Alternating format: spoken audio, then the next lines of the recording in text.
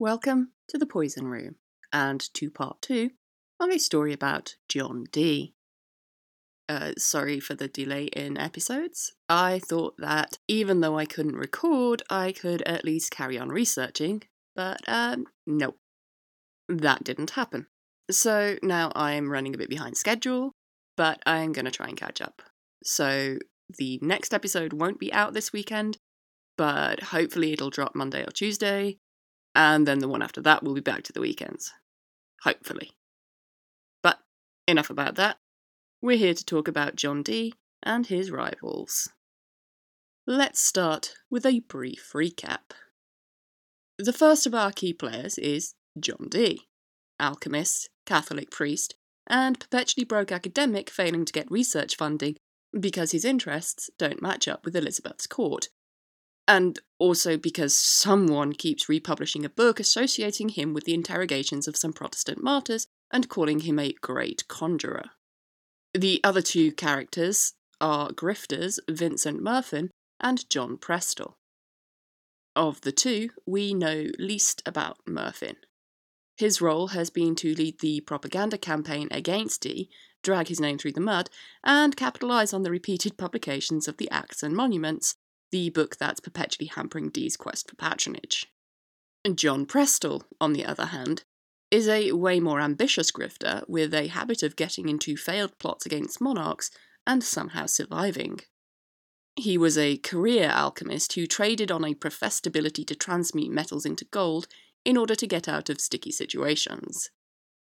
He also liked to try and enhance his career by trashing other alchemists who he perceived as rivals, and that included John Dee, who he'd first started targeting, possibly to spite William Cecil.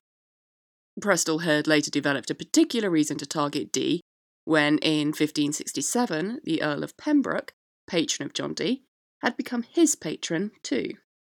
Last time we saw Prestall, it was 1571, and he was fleeing to Scotland to avoid being arrested for involvement in one of the several plots to free Mary Queen of Scots and put her on England's throne. We'll start by following what happened to Prestall next. Getting to Scotland didn't mean he was out of danger. Cecil had spies everywhere. Even if he couldn't reach him, Cecil knew where Prestall was and what he was doing. And what Prestall was doing was making friends by supposedly transmuting gold for them. I presume it was more him promising to do these things rather than actually doing them, because, chemistry. But Cecil is a believer in alchemy, so this is a credible report as far as he's concerned. And Cecil doesn't really want Prestall making gold for people in Scotland, especially not if there's a chance they're Catholic rebels trying to raise money for another plot against Elizabeth. Remember the Earl of Moray from the Elizabeth and Mary episodes? Mary's stepbrother, who becomes regent for young James after Mary's forced abdication? Cecil actually tries to get Moray to hand over Prestall, and Moray refuses. Because who would want to hand over a guy you think can make gold? However, as we all know, Regent of Scotland is not a job that has a positive impact on one's life expectancy, and in January 1570, Moray was assassinated. Just to remind you, this is also the same year that Pembroke dies, and another edition of the Acts and Monuments is published. After the assassination of Moray, Prestall pops up in Flanders, where he meets up with a guy called John Story, because literally every other man in Elizabethan England is called John. Story is an exiled Catholic, and the two of them start plotting to kill James, make Mary the Queen of Scotland, and then invade England, because Prestall apparently just can't help himself when it comes to getting involved in plots against monarchs.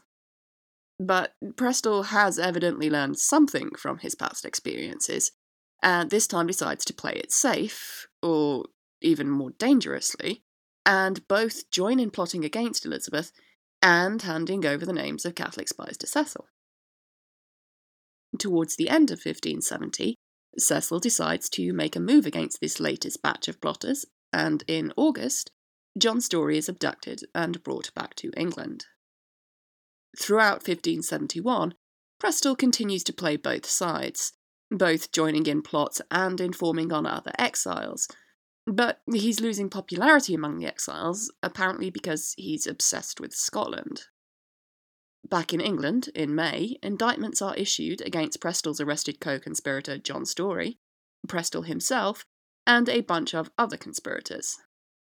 Propaganda printed at the time paints Prestall as being as central to the plot as Story, and of planning to use violence and his evil occult powers to kill Elizabeth.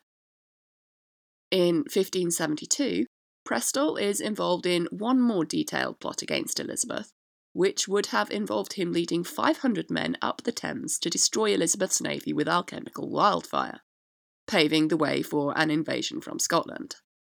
But this plot fizzles out, much like Prestall's standing with the other exiles was. For unknown reasons, Prestall returns to England in late 1572. Later, he claimed that it was because Cecil explicitly asked him to return. If this is the case, Michael Devon suggests it was probably because Cecil wanted him to make some gold for England. Whatever the reason, when he gets back to England, the same thing happens that happened before in 1564. He's arrested and put in prison. So now Prestall's back in prison. Let's pause his story and go back to catch up on what was happening with John Dee during his absence. Pembroke, his patron, died in 1570, which is not great for someone like Dee, who needs rich people to financially support his research and to further his standing at court. He does some alchemical work for the Sidney family, probably with an angle toward trying to bolster the family finances. But Dee's experiments are hampered by the poor quality of English glass, and he goes on a trip to Lorraine in 1571 in search of higher quality glassware. He has Elizabeth's support in this trip because she herself is also into alchemy, and she wants him to pick up some stuff for her too. He returns from the trip pretty damn ill, and Elizabeth actually sends her own physicians to check up on him. Apart from nearly dying, these years are a relatively quiet period in Dee's life, in terms of the stability of his reputation. It's a productive time for him. He settles down to writing and researching, and in 1574 travels around England and Wales a bit more on the hunt for old documents to aid his research. We'll talk more about some of the things he writes in a bit, because there's a lot of historical context necessary to understand them, and we need to understand them because they have consequences. But first, back to Prestall. On the 5th of July, 1574, Prestall is released, on a large bond, for good behaviour. His bond was £900. 2 men appeared and agreed to each be a surety of £200 of the bond, with Prestall saddling responsibility for the remaining £500 himself. One of the 2 men acted at the behest of a man named Richard Verney. The third man agrees to pay his part because of the promises from Verney that Prestall will be kept under close surveillance. It is far from improbable that his release was once again precipitated by him promising to do alchemy and make gold. And he starts coining in Essex when he's released. In October of 1575, Verney dies, leaving the other 2 men solely on the hook for their part of Prestall's bond. Shockingly, Prestall has failed to produce any gold, and one of the 2 men petitions the council to be released from his part of the bond. This was probably granted, though we don't know for sure. Around this time, Prestall decides it's a good idea to start up another slander campaign. This time it's not John Dee, but another alchemist called William Medley. About the same time as Dee had been leaving for Lorraine in 1571, Medley demonstrated a technique for transmuting iron into copper. The technique up until this point had been smelting. Medley's technique is a chemical process that required lower temperatures. He wasn't the first person in history to discover it, but he's the one who happened to be in Elizabeth's court when he revealed the technique. Obviously, Medley wants to make some money off his process, and sets about getting investors, but disagreements over patents and leases stalled several plans. So, if you're an alchemist and or career grifter, constantly looking to improve your standing at the expense of others, and competing with other alchemists for patronage, Medley is an obvious target. Prestall's attacks against Medley draw on the same techniques Murphyn had been using against Dee: rumours, lies about his activities, and forged letters. Prestall once again teams up with Vincent Murphyn, and with a former friend of Medley's, Thomas Curtis. They forge a letter from a relative of Medley's, Thomas Wotton, to the Earl of Leicester, suggesting that the cause of the delays in Medley's alchemical enterprises is not due to technical difficulties, as Medley was claiming, but instead due to evil intent. Lots of people have invested in Medley's work, including Leicester, and others who were encouraged by him to do so. So Prestall and Murphyn had picked their target well, and Leicester orders Medley arrested on the 1st of September, 1576. Leicester then writes a letter to Wotton thanking him for the information. Obviously, Wotton has no idea what Leicester is talking about. He tells Leicester that he didn't write the letter, he has no idea who did, and unless Leicester is talking about Wotton's relative, William Medley, he has no idea who the man is or what he's done. And if the letter was concerning his relative, then he has no knowledge of such actions or behaviour either. TLDR, I have no idea what you're talking about. But someone does know who wrote the letter. Lady Mary Sidney, who Dee himself had been working for. She's Leicester's own sister. She writes to Cecil telling him it's a forgery, but Cecil doesn't seem to do anything with this information, and Medley remains imprisoned until 1578.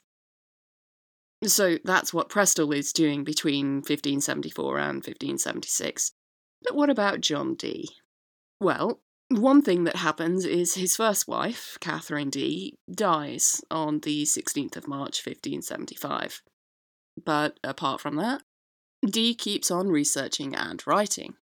In 1570, he writes a manuscript called Britannicae Republicae Synopsis, which was concerned with international politics, trade, and ethics. And it sets the tone for other writings that were to follow. In 1576, Dee produced a manuscript, dictated over 6 days, called General and Rare Memorials Pertaining to the Perfect Art of Navigation. But before we get into the rest of its contents, there's an element worth noting. In it, he claims that he himself was a prisoner alongside Bartholomew Green, rather than, as the Acts and Monuments had thus far portrayed him, a sinister conjurer. This is also the manuscript that claims that Fox, the author of the Acts and Monuments, was complicit in including the forged letter. And speaking of the Acts and Monuments, another version of it was also published that same year. This time, however, there are some notable differences. The document that mentioned the priest Bartholomew Green is still there, the one that simply noted that Dee had been kind to him. But those mentions of Dee as a great conjurer? Gone. Murphyn's forged letter about the treatment of Green is still there, but without the part that claims Green was sent to Dee, and without that ominous whereunto conjecture you. Why does this happen? Because politics. Dee has finally figured out how to make himself useful at court in the hopes of bolstering his reputation and securing patronage. As is always the case in academia, people prefer it when they can see how your work is actually useful to them. So Dee's writings at the time focused on giving advice about the British Empire and the international religious and political affairs in Europe. That's not to say he abandoned his alchemical themes or dropped his natural philosophy. Instead, he just found a way to combine the two, in a way that allowed influential players at court to use his work to support their desired course of action on the geopolitical stage. And if you're an influential courtier who happens to want to use someone's work to support your cause, it's better if that person doesn't have a bad reputation. It's reasonable to think that someone who wanted to use Dee's work approached Fox and told him to remove the offending details. Maybe someone like the Earl of Leicester. who very much wanted to use Dee's work for that purpose. The Earl of Leicester, by the way, is a man called Robert Dudley. He's a man that always comes up in Histories of Elizabeth, because he was one of her favourites. We met him before in the first episode on Elizabeth and Mary. He's the one Elizabeth suggests as a potential husband for Mary, Queen of Scots, when Mary is first trying to select her second husband. The one that everyone thinks is Elizabeth's lover. We also met the Dudleys last episode. Robert's father was the man who had risen to favour in Edward's court when the Lord Protector fell from grace. He's the one who tried to install the 9-day Queen, the one who was protecting Dee's father, Roland, and involved him in that plot. Oh, and remember I said Dee was doing some work for the Sidneys around this time? Mary Sidney's maiden name is Dudley. She's Robert's sister. So the Dudleys and the Dees have some history. Before we get back to Dee's writing, it's time to get to the historical context that's necessary to understand it. Which means we need a brief overview of parts of the very complicated international politics of Europe at the time. Of particular importance are Spain, the Netherlands, and France. The Netherlands was important to England as the primary place to which they exported wool cloth, and this meant that England had historically tried to stay on the good side of whoever was in control of the Netherlands. Up until now, that had been the Habsburgs, that Catholic family that produced the Holy Roman Emperors. In particular, the Netherlands was controlled by Philip II of Spain. Their shared interest in protecting the Netherlands helped England and Spain work around their differences in religion and maintain an alliance, particularly in the face of concerns that France might make a move on the Netherlands. In the 1560s, that threat lessened as France became preoccupied with its own religious schisms and internal conflicts, and Spain got richer and more powerful due to colonial exploits such as attacking indigenous people, enslaving them, and forcing them to mine gold for the Spanish crown. To some in England, this started to make Spain look like more of a threat than an ally, and they were concerned that Spain might try and make a move to invade England to reclaim it for Catholicism, especially with Mary Queen of Scots conveniently hanging around ready to be installed on the throne. You may remember this particular possibility was of great concern to Cecil. Further, many enterprising nobles and businessmen would also like to get in on this whole colonialism thing, especially since it seems to be working out really well for Spain, and they don't want Spain to monopolise it. So, the Netherlands is very important for English trade. It's owned by Spain, which is Catholic, and traditionally England wants to stay on the good side of whoever owns the Netherlands. There's stuff going on with Catholic plots against Elizabeth, which makes people wary of countries like Spain, especially since Spain is currently in a very strong position militarily, particularly in the naval department, since, you need a lot of ships if you want to sail around the world claiming everything you see as yours, enslaving people, and searching for more riches. And having such a strong military, as well as France being preoccupied with civil war, means that Spain's reasons to not invade England in order to reinstall a Catholic monarch perhaps don't look as compelling as they once did. On the flip side, if you have a lot of money, have just discovered a bunch of new lands, and you're surrounded by your messy, backstabby European family, you might be a bit worried that someone, like, for example, England, might decide that something, like, for example, piracy, is a good idea. And if the English decide to start doing something like trading slaves to your Spanish colonies in return for gold and other goods, in a way which you consider illegal, you might get a bit upset and do something like attack an English slaving fleet in 1568. Which is exactly what happens. This isn't a war-provoking event. Though the English slaving ships had covert approval from Elizabeth, it was a private venture. But it's still a private venture in which a bunch of people, including many courtiers and Elizabeth herself, had invested. Only 2 ships from the fleet survived.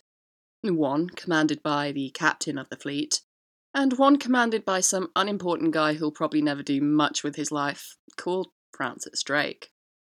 But let's get back to the Netherlands. Because on top of all that other international politicking and tension, Protestantism was growing in the Netherlands, and along with it, unrest. This was not a new thing. It had been going on across Europe since the 1520s, but in the Netherlands, the response had been particularly brutal. Hundreds of people were executed as heretics. But by the 1560s, Calvinism in particular had gained a decent foothold in the Netherlands. And they're all pretty fed up of being persecuted by Spain. In 1566, William of Orange rallied a group of nobles, including both Catholics and Protestants, into a league to oppose Spain meddling in the Netherlands, especially with regard to the murdering heretics policy. The next year, 1567, Philip decides to send in 10,000 troops to maintain order. Instead, it leads to riot and rebellion. This whole situation presented some difficult decisions for Elizabeth. Does she support the rebels, or Spain? Does she do nothing and wait to see what happens? This situation brings us back to 1568, the year Spain attacked the English slaving fleet and made the mistake of leaving Francis Drake alive. And this event sort of takes the decision out of Elizabeth's hands, when a Spanish fleet is forced to shelter in English ports due to a storm. Weirdly, Philip thinks that Elizabeth will seize the gold bullion those ships happen to be carrying, and preemptively retaliates by having English merchants in the Netherlands arrested and their ships impounded. Even more weirdly, this leads Elizabeth deciding to definitely take the gold bullion sitting in the Spanish ships in her ports. After this, Elizabeth turns a blind eye towards English piracy of Spanish ships, allowed Dutch rebels to use English ports, and secretly sent money to the rebels. Publicly, of course, she condemned the revolt in the Netherlands. Philip was not fooled. So there's definite antagonism between England and Spain, and unofficial piracy, but no outright declaration of war, and no sending of armies to invade. In 1571, as we learned in the second episode on Elizabeth and Mary, Mary and Norfolk conspire with an Italian banker living in England by the name of Roberto Ridolfi. He and Mary's advisor Leslie go to Rome to seek financial aid from the Pope and Philip.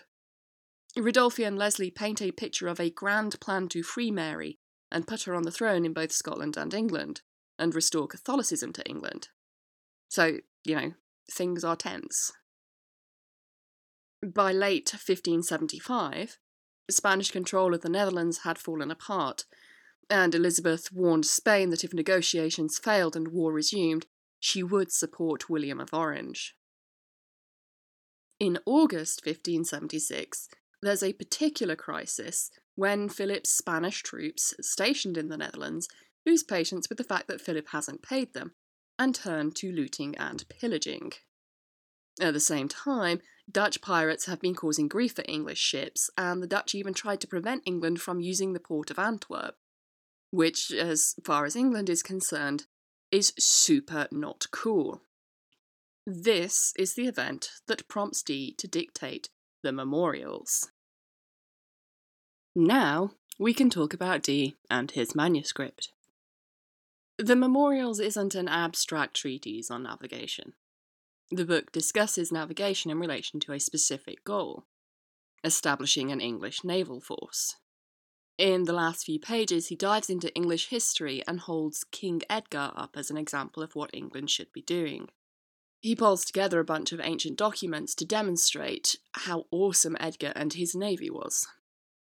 Oh, and he also uses ancient genealogy to claim that America belonged to Britain because a Welsh prince, Madog, son of Owain Gwynedd, had discovered and colonised America way back in 1170. And those colonies totally still existed because they'd found some Welsh-speaking people over there. Unfortunately, they didn't find any brass plates that would conclusively prove where Madog had landed. Oh, and it was also colonised by a Trojan called Brutus, and also King Arthur, whose colonies also survived somewhere along the Northwest Passage. And Elizabeth is totally a descendant of Arthur, and also Madog had bequeathed her his lands. Using the same genealogical reasoning, he also argues that Elizabeth is entitled to much of Europe. Incidentally, Dee also discovers that he himself is a descendant of Madog. Fancy that.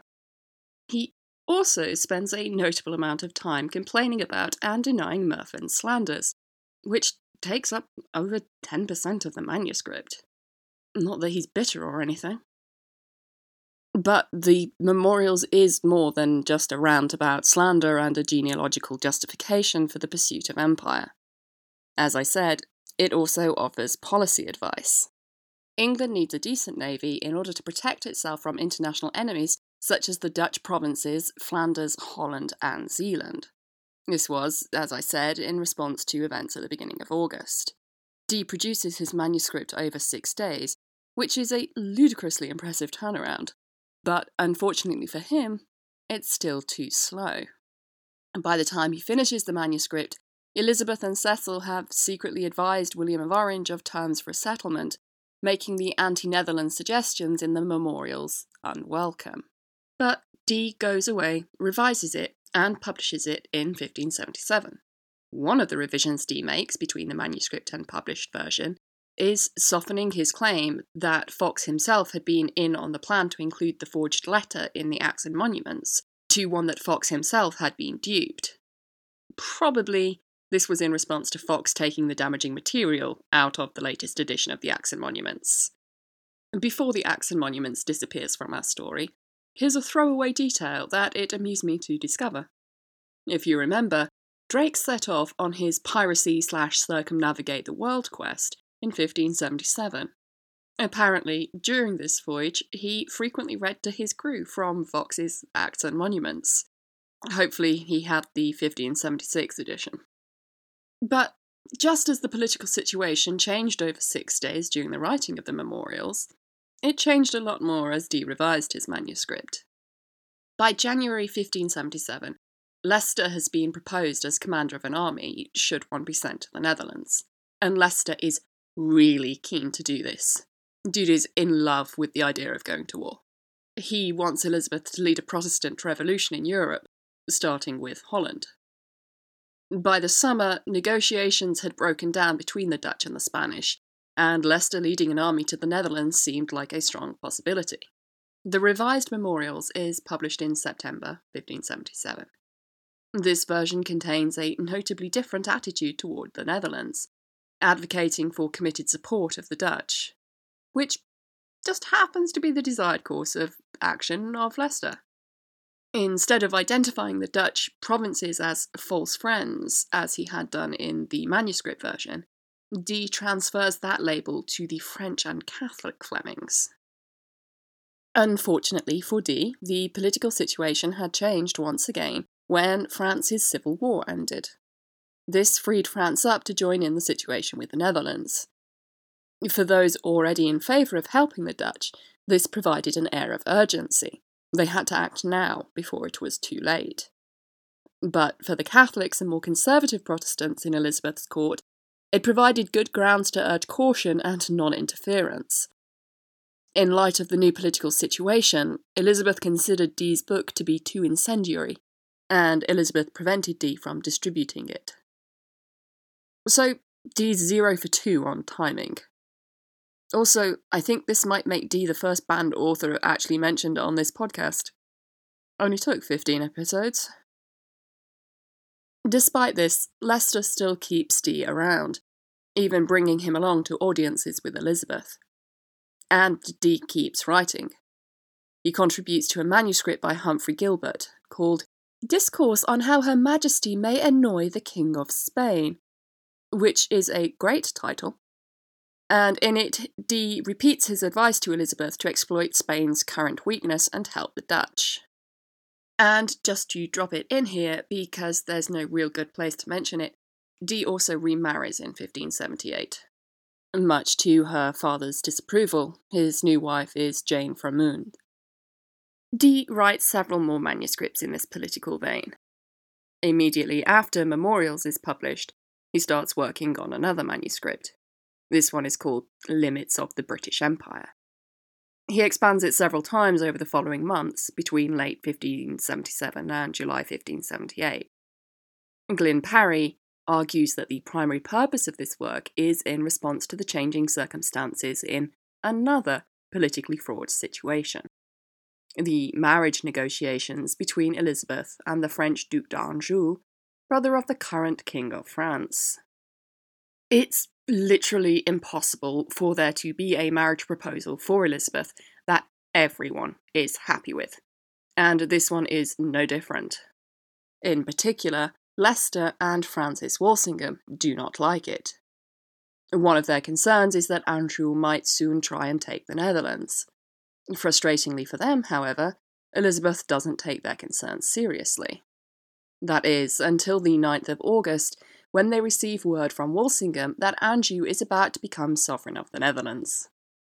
This would put France in control of England's access to the ports of the Netherlands, and even Elizabeth doesn't want that.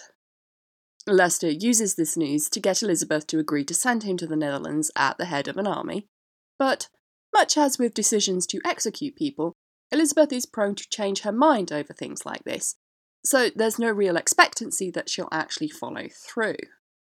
In response to this, Leicester turns to Dee, summoning him to the court, then residing at Norwich.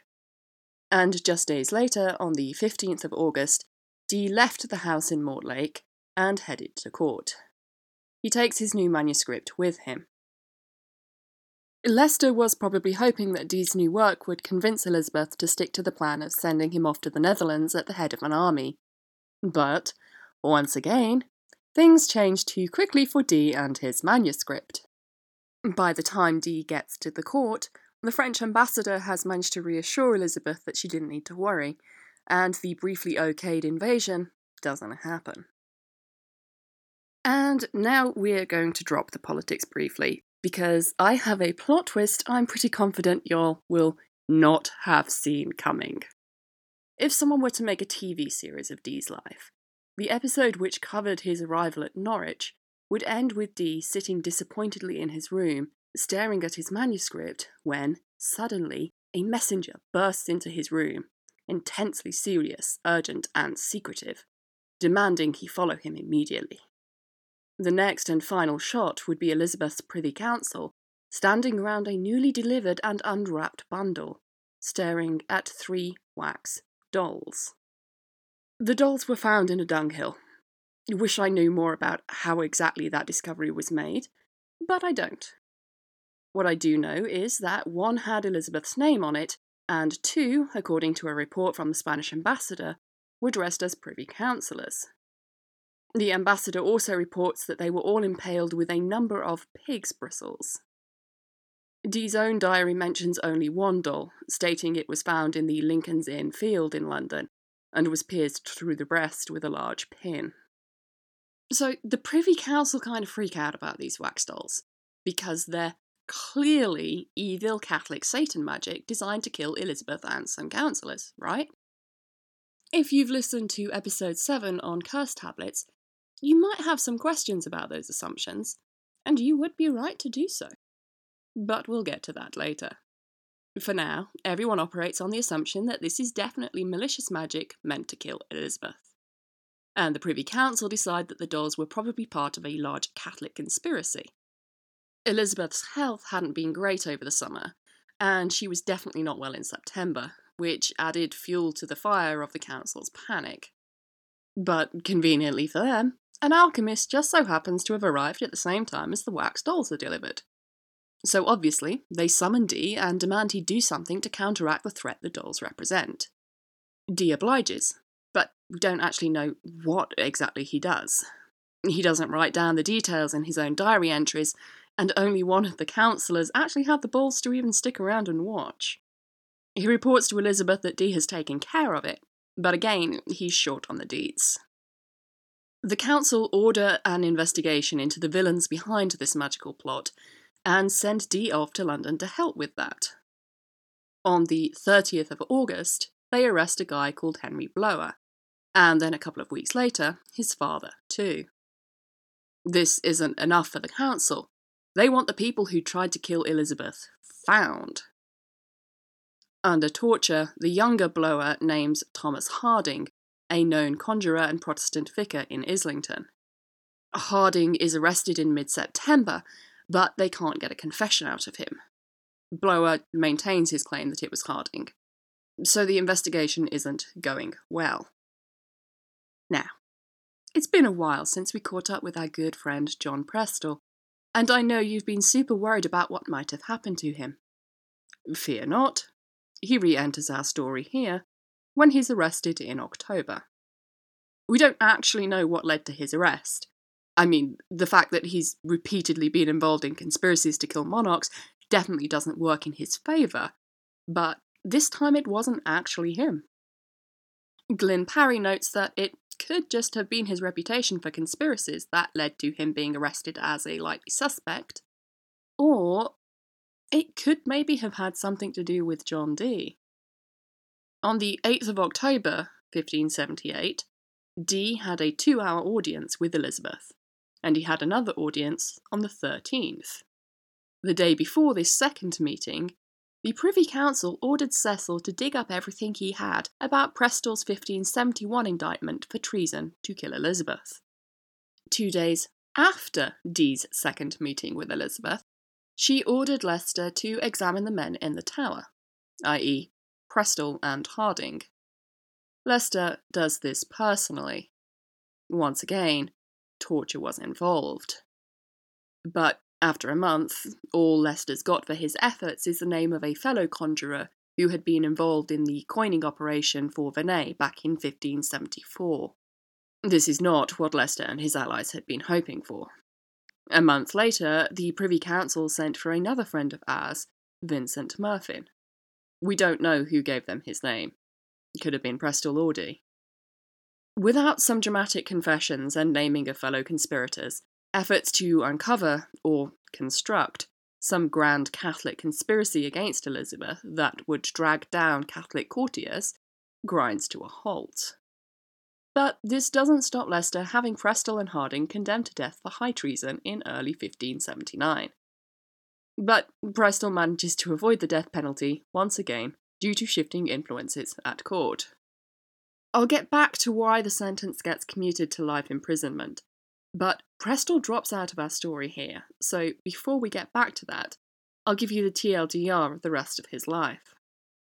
He spends the next 10 years in prison for a crime he didn't commit, and didn't actually exist, possibly because Dee wanted revenge. But, as we've seen, Prestall is a pretty nasty man. He's a grifter and a self-interested opportunist with no regard for other people. He'd had no qualms about framing other people, forging documents, defrauding his stepson of his inheritance, conspiring to kill monarchs, informing on fellow conspirators, and scamming people with promises of alchemical gold. Even if he wasn't guilty of this particular crime, he was guilty of a lot of other crimes. I don't have any sympathy for him.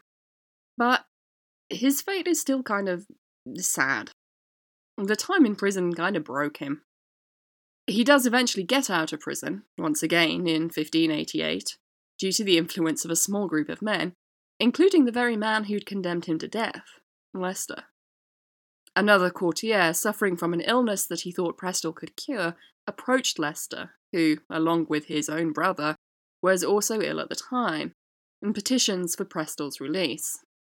Personally, I wouldn't trust a guy I'd ordered to be executed and then kept in jail for 10 years to look after me if I were ill, especially not when he has a history of plotting to kill people, using the same set of skills he'd used to cure me. But apparently Leicester is desperate enough to agree to this, and Prestall is released on bail. He then disappears for a year, possibly because his alchemy doesn't help anyone. What Leicester had was probably malarial fever, and in September 1588 he dies of a fever-exhaustion combo after the defeat of the Spanish Armada. Leicester's brother, who'd been ill due to a leg wound, had the leg amputated in January 1590, and subsequently died from blood poisoning. After this, Prestall is just, well, he really hates Elizabeth and Cecil, and feels that they wronged him by not giving him immunity when he'd asked for it in the fallout of 2 of the failed conspiracies. He has this idea that Cecil and Elizabeth are out to get him.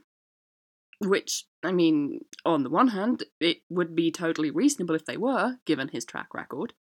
On the other, if they did want him dead, he wouldn't be alive to sit and talk about how they wanted him dead. He demonises Cecil and Elizabeth, but when it came to Lester, the guy who'd most recently condemned him to death and had him imprisoned in the tower, he thought they were totally good buds by the end. He also seemed out of touch with reality in terms of his own importance, suggesting that even had they tried to execute him, 500 men would have stopped it happening, some using force of arms.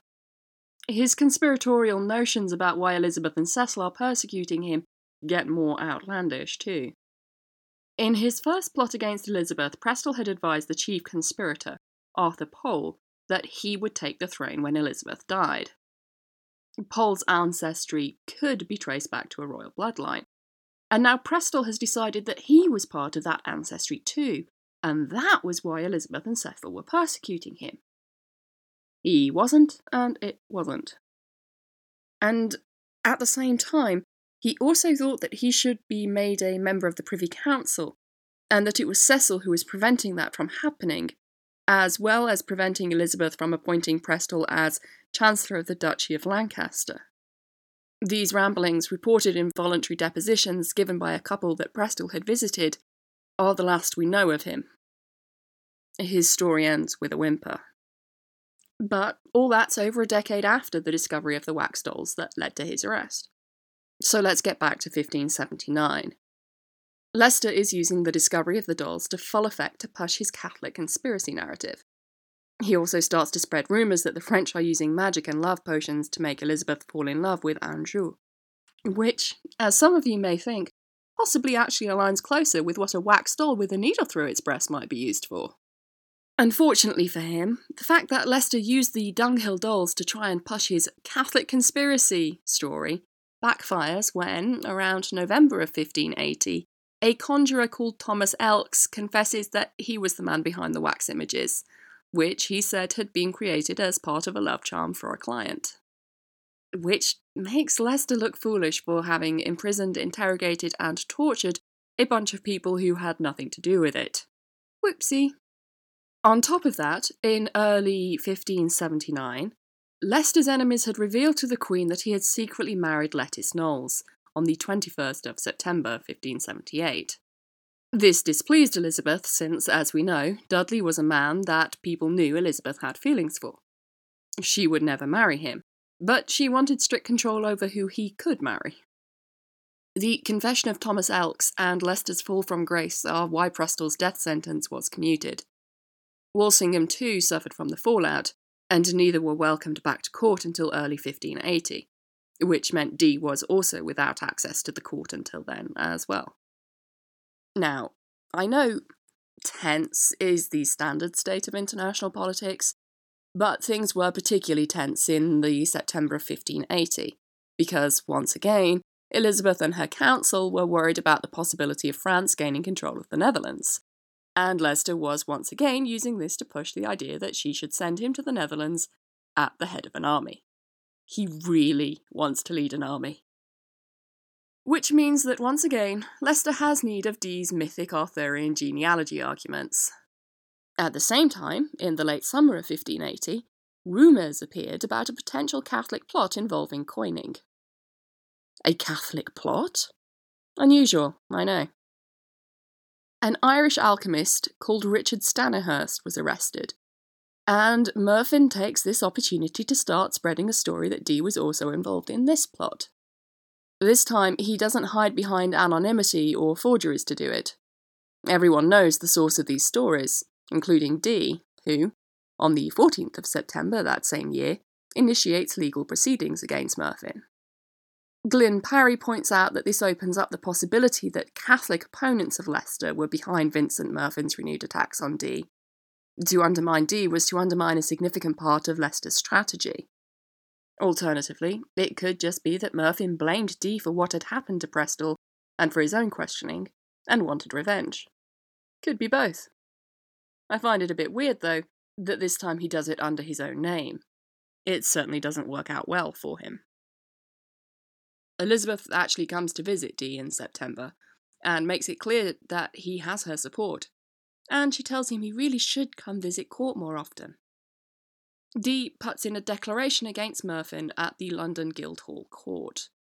The next day, Murphyn, who is in prison, writes a letter to Cecil, passing it to a fellow prisoner, an agent of Cecil, who forwards it to him a few days later, on the 26th of September. His letter claims he has knowledge of the Catholic plot and Dee's involvement in it, but he's vague on the details. He's happy to give them to Cecil in person, but not in a letter. And he complains about what a nasty person John Dee is. This man who he's never met, who's taken him to court for damages. He claims Dee is seeking £666 of damages, which shows what a spiteful and malicious man Dee was. Now, I tried to find a copy of this letter, but unfortunately I couldn't find it in time for this episode. I'm sure many of you will have raised an eyebrow at the claim that Dee was seeking £666 in damages. Seems a bit of a significant number. In the apocalyptic thinking of the time, 666 was certainly a number that was known as the number of the beast. It was generally thought to refer to a specific year. I don't know anywhere near enough to make an authoritative suggestion, but in my brief research I didn't see anything that would discount the possibility that Murphyn has picked this number deliberately to further the association between Dee and evil Satan magic. On the other hand, I found an article in The Spectator written by author Christopher Howes, in which he recalls, just after finishing his degree, looking at a book in the British Library which had once belonged to John Dee. Apparently, in the margins of the book, Dee had made notes, as he frequently did. In this particular note, he was reportedly casting the numerical values of his own name, and the result was 666. It may shock you to learn that I did not have time to figure out which book Howes is talking about, go to the British Library and try and verify this. But assuming Howes has remembered Dee's marginalia accurately, this would give Dee a specific connection to the number. On the other hand, even if that was the case, it seems unlikely to me, based on what I know, that he'd think it a good idea to publicly associate himself with that number. Whatever the case, Dee wins his suit and is awarded £100 in damages. And this letter is kinda Murphyn's last gasp at hurting Dee. We don't know what he actually said at the time, back in 1580. He claims that he revealed all during the court proceedings, but the records from that have unfortunately been lost. But he repeated his allegations under interrogation in 1582, so we can get a decent sense of them from that. The outline of the plot he reveals concerns the younger two of the three brothers of the Hastings family, and a bunch of other unnamed Catholic nobles. Murphyn claims they recruited him to use alchemy to coin money for them over in Ireland towards the end of 1579. This money would, of course, be used to fund a Catholic invasion that would free Mary Queen of Scots.